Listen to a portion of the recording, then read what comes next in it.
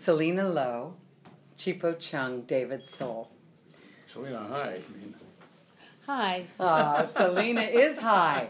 So the three of you, wonderful actors, have come tonight to read three gorgeous pieces of work by Selina. You read a story by Jonathan Tell. Yes.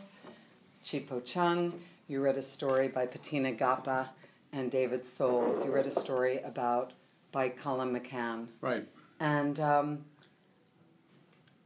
why say yes when we call? It's not like we're offering you oodles of money. What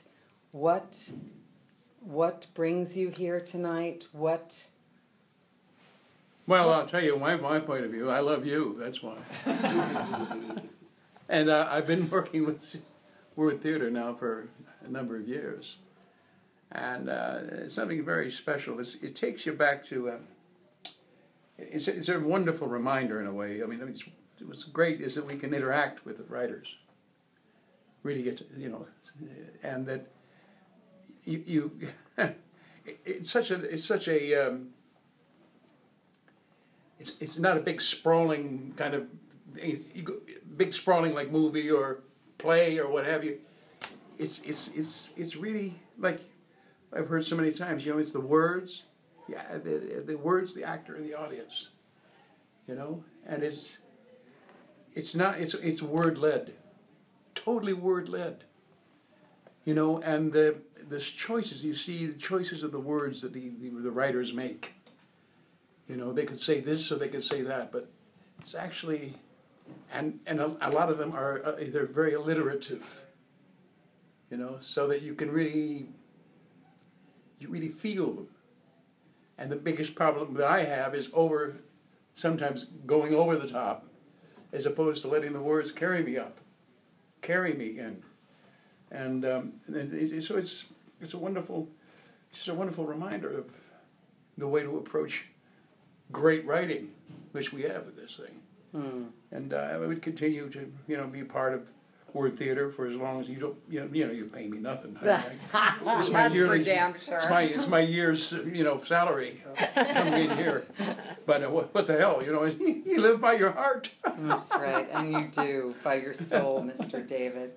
Selina, this is your very first time here, and I couldn't have asked for a more beautiful reading.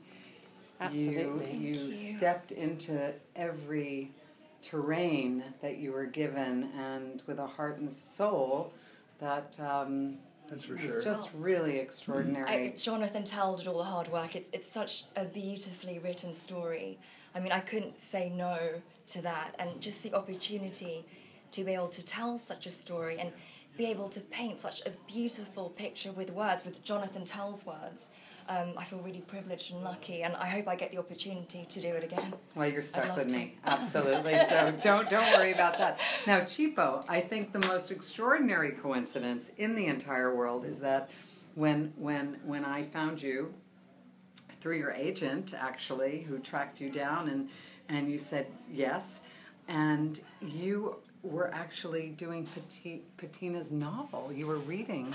I was reading Patina's novel for an audiobook, the audio version of Patina's book. I was preparing for that, which I'd never done before.